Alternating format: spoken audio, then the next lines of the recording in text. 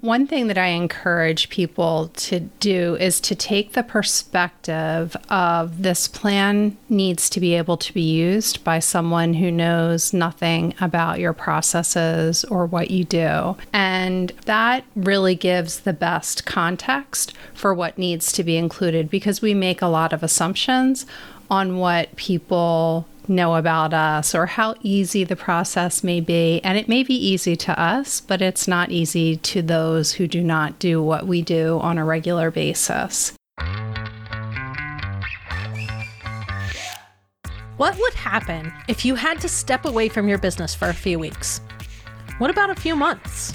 Would everything come crashing to a halt? Or would there be a clear path forward for someone else to pick up the baton and keep your business going?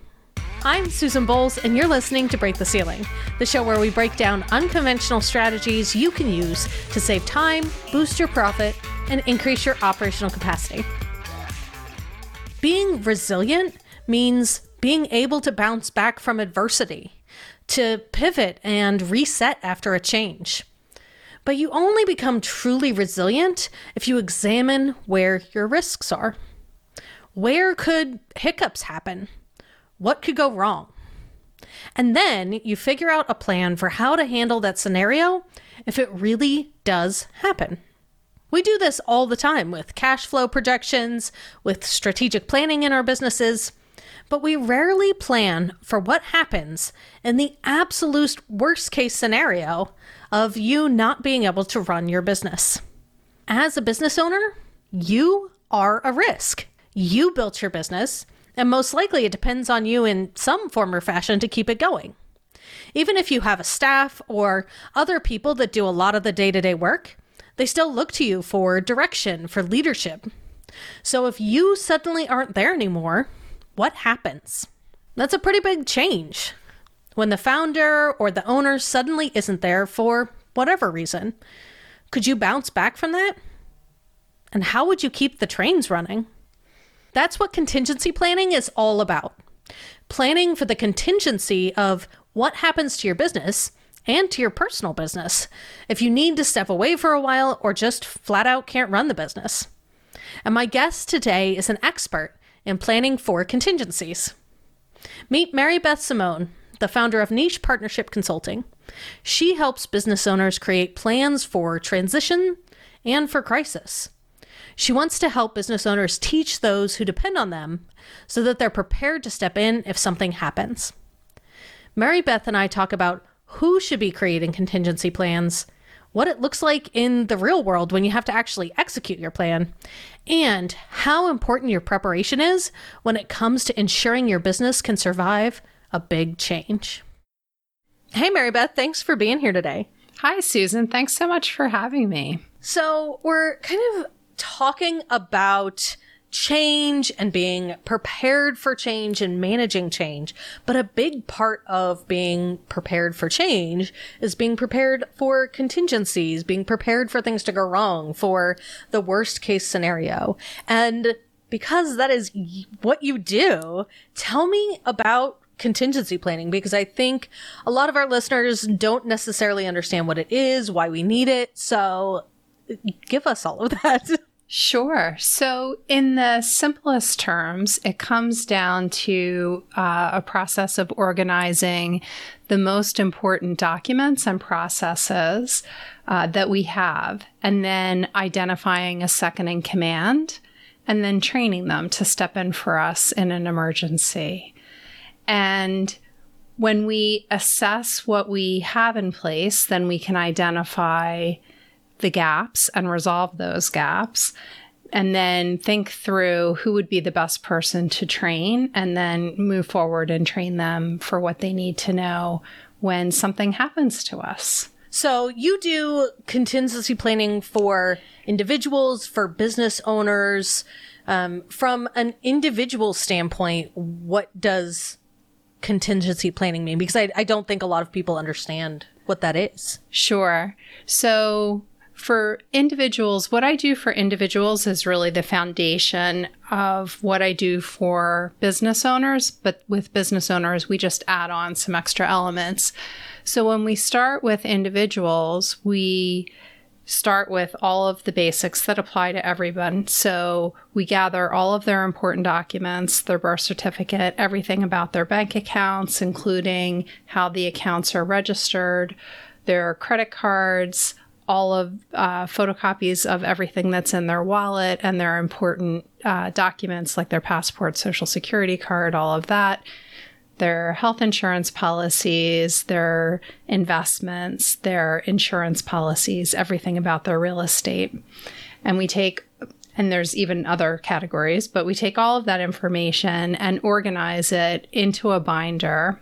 So once we gather, then we start to sort it and organize it into the binder, and then we critique what is in there. So that's where we go through the process of identifying gaps. So one of the common gaps that we find is simply with the way that bank accounts are registered. So if I want my husband to have access to my business bank account in an emergency, then I need to ensure that he is an authorized signer on the account.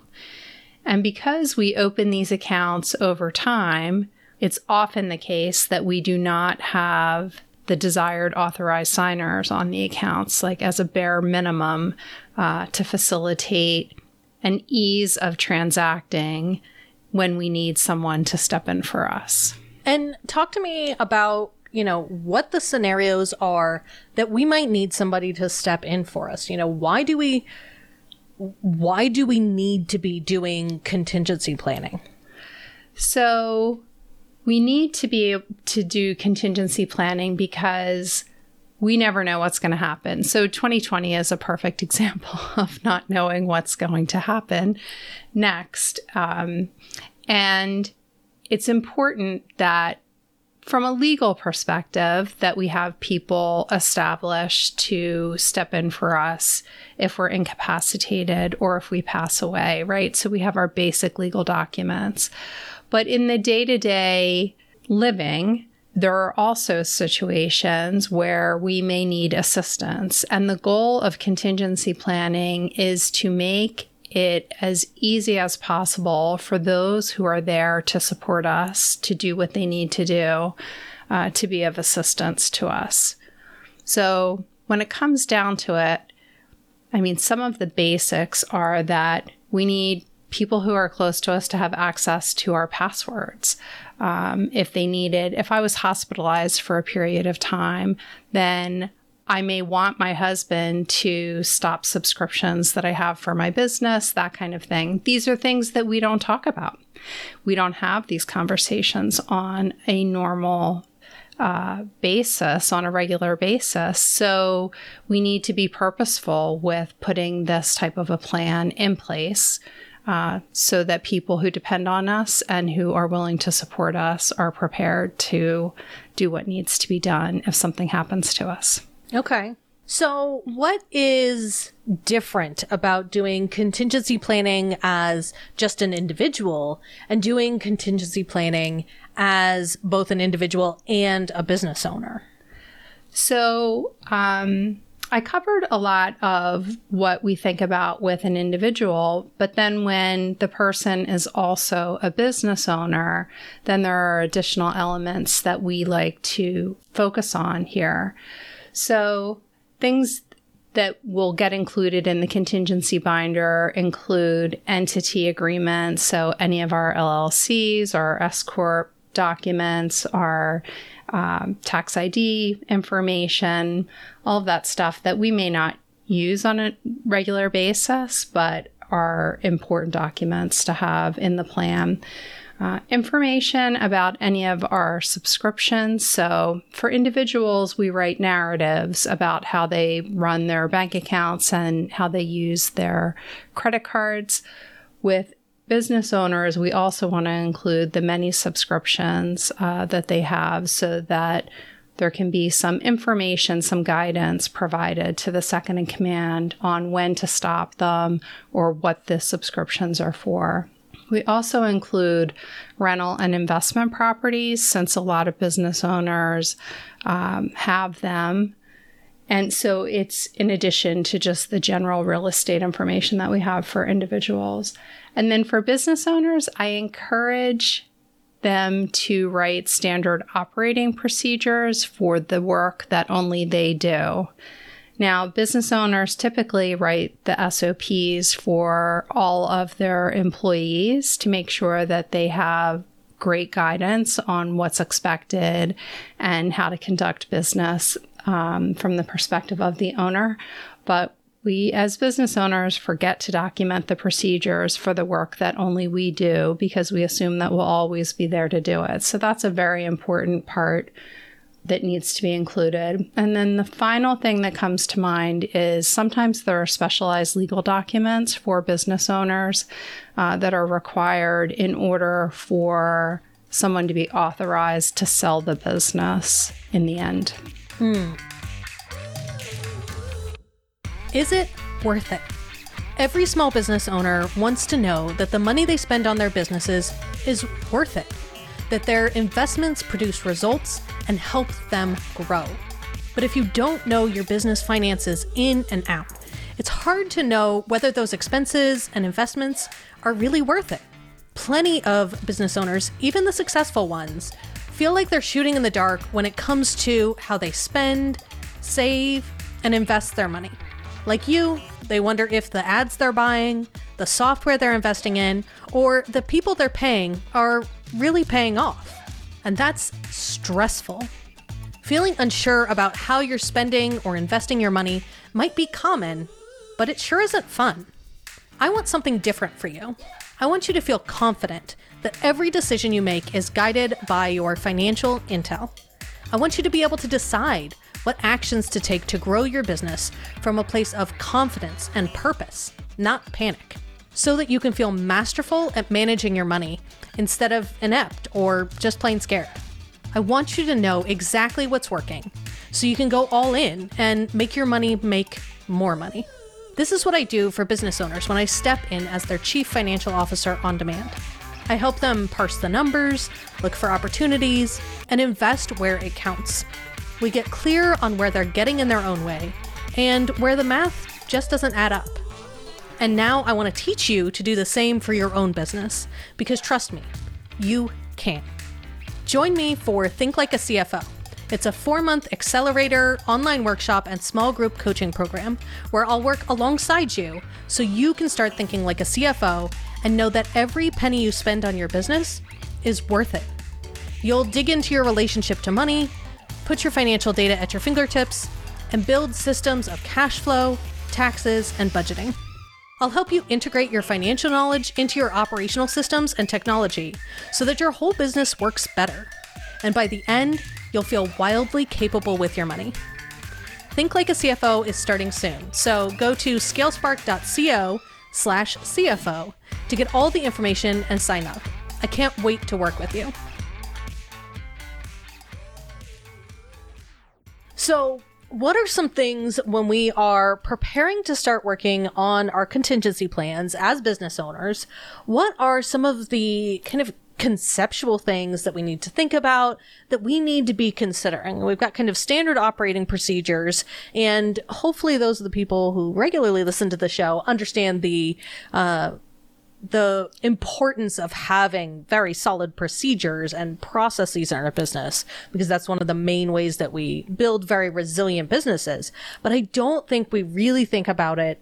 Normally, when we're thinking about building those resilient businesses, we're thinking about ourselves being there to run it, like you mentioned. Yes.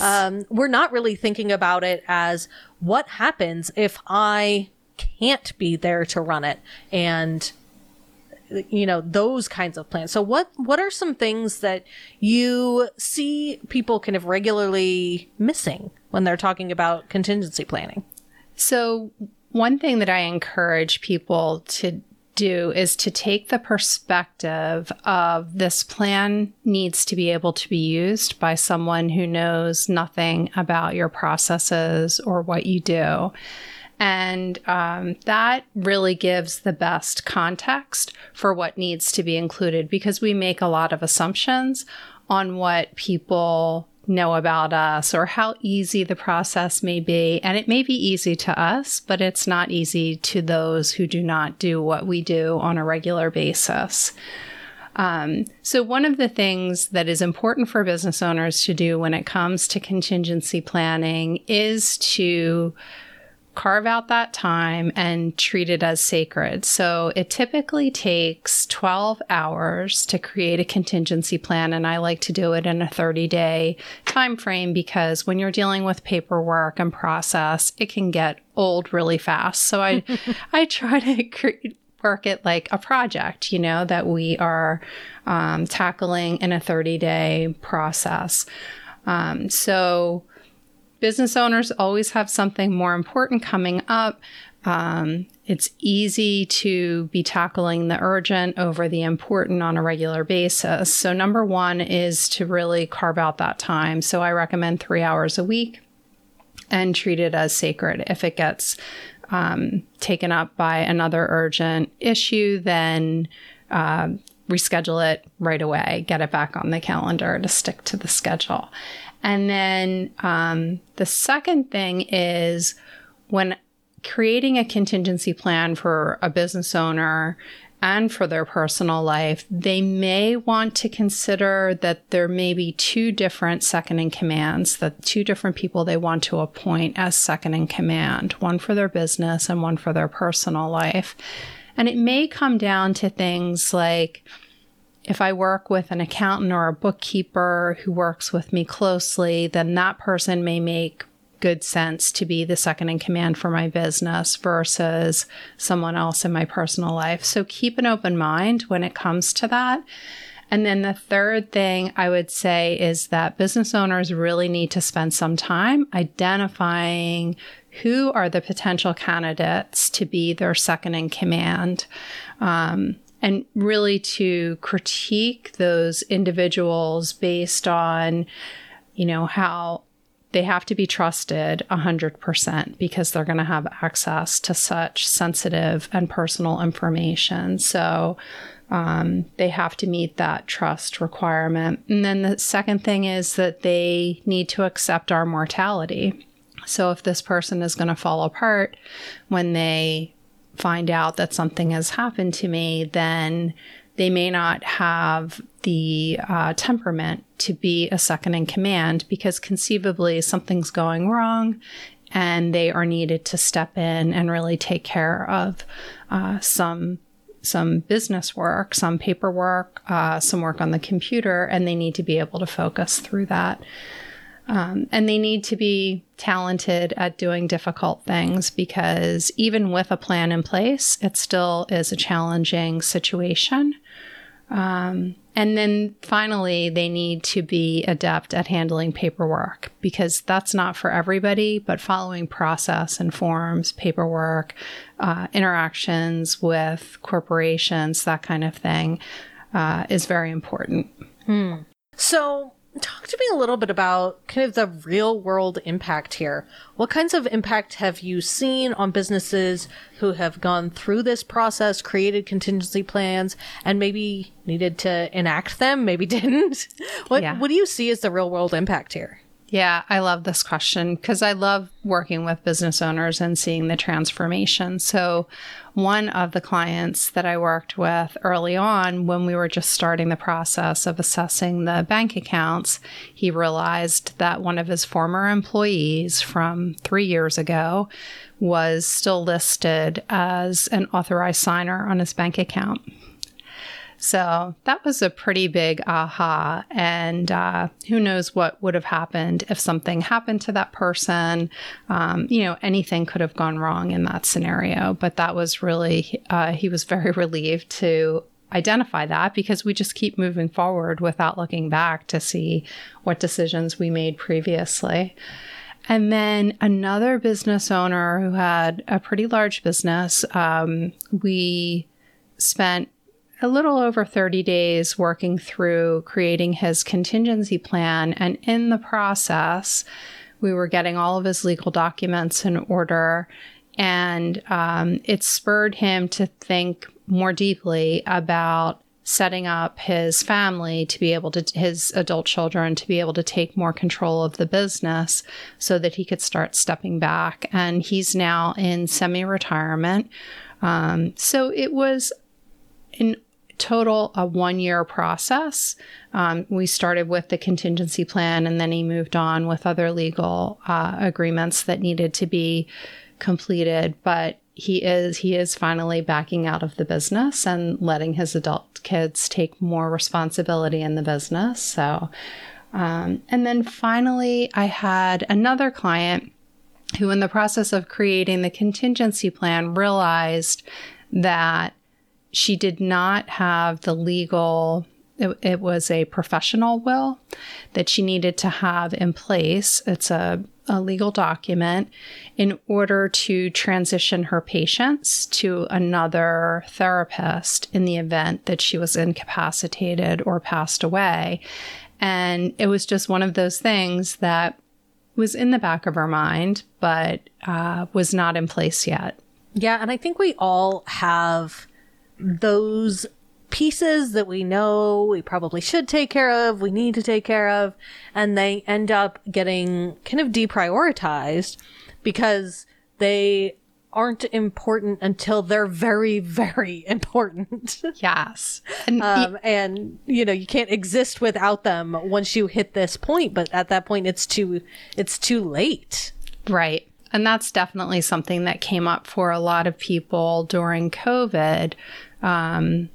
Like in some states, the attorney's offices closed, like in Pennsylvania, and people couldn't access their attorney. But during COVID, if people didn't have their legal documents in place, that's when they started thinking about it and realizing they didn't have a relationship with an attorney. And, you know, there was a long waiting line when the offices finally opened up again. Yeah. Super interesting. So is there anything you think we should talk about that we haven't touched on yet when it comes to contingency planning or just thinking about this kind of stuff, big picture, managing change, being prepared for change? So one thing I would suggest, particularly for business owners to think about, is who has access to your passwords. And if you use a digital password manager, have you identified that person who is your backup? And is that digital password manager, does that work well enough? If you pay for it on a monthly or annual basis, is that a strong enough contingency plan for your passwords? Because everything comes down to digital access these days. And it's estimated that individuals have at least 130 passwords.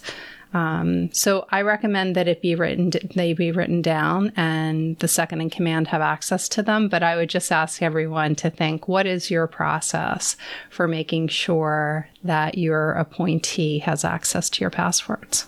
Well, I think that is a solid point to wrap it up on. So where can our listeners find you if they want to connect or learn more about what you do or more about contingency planning? So I've created a free contingency plan starter kit for your listeners. So if they would like to text the word KIT, so it's just KIT, to the number 33777, they'll receive a link to information that will get them started. Awesome. Well, thank you so much for being here today and for sharing with us and getting us all to think more about how we should be preparing for the unexpected. Thank you so much, Susan. I loved being on Break the Ceiling. Love your show. Planning for the worst case scenario sucks. Emotionally, it's pretty hard to envision a world where we're not here anymore, or even just where we're not running our businesses. But the cool part about creating a plan around your worst case scenario is that you get to decide how to handle those crises before they even happen. When you're cool, calm, collected. And this is true of any plan we make in our business. If we can ask ourselves, what's the worst thing that could happen? And then come up with a plan for each one of those worst case scenarios, ultimately we build a very strong business foundation and an extremely resilient business. Next week, Lauren Caselli is coming back on the show to talk about how to manage a big business change. Lauren was on the show at the beginning of March to talk about cash flow in a crisis and how her event planning business was handling the lockdown. And I'm going to follow up with Lauren to see how she's managed change this year and what her business looks like now. so make sure you hit subscribe in your favorite podcast player so you don't miss it. Break the Ceiling is produced by Yellow House Media. Our executive producer is Sean McMullen. Our production coordinator is Lou Blazer. This episode was edited by Marty Seafeld with production assistance by Kristen Runbeck.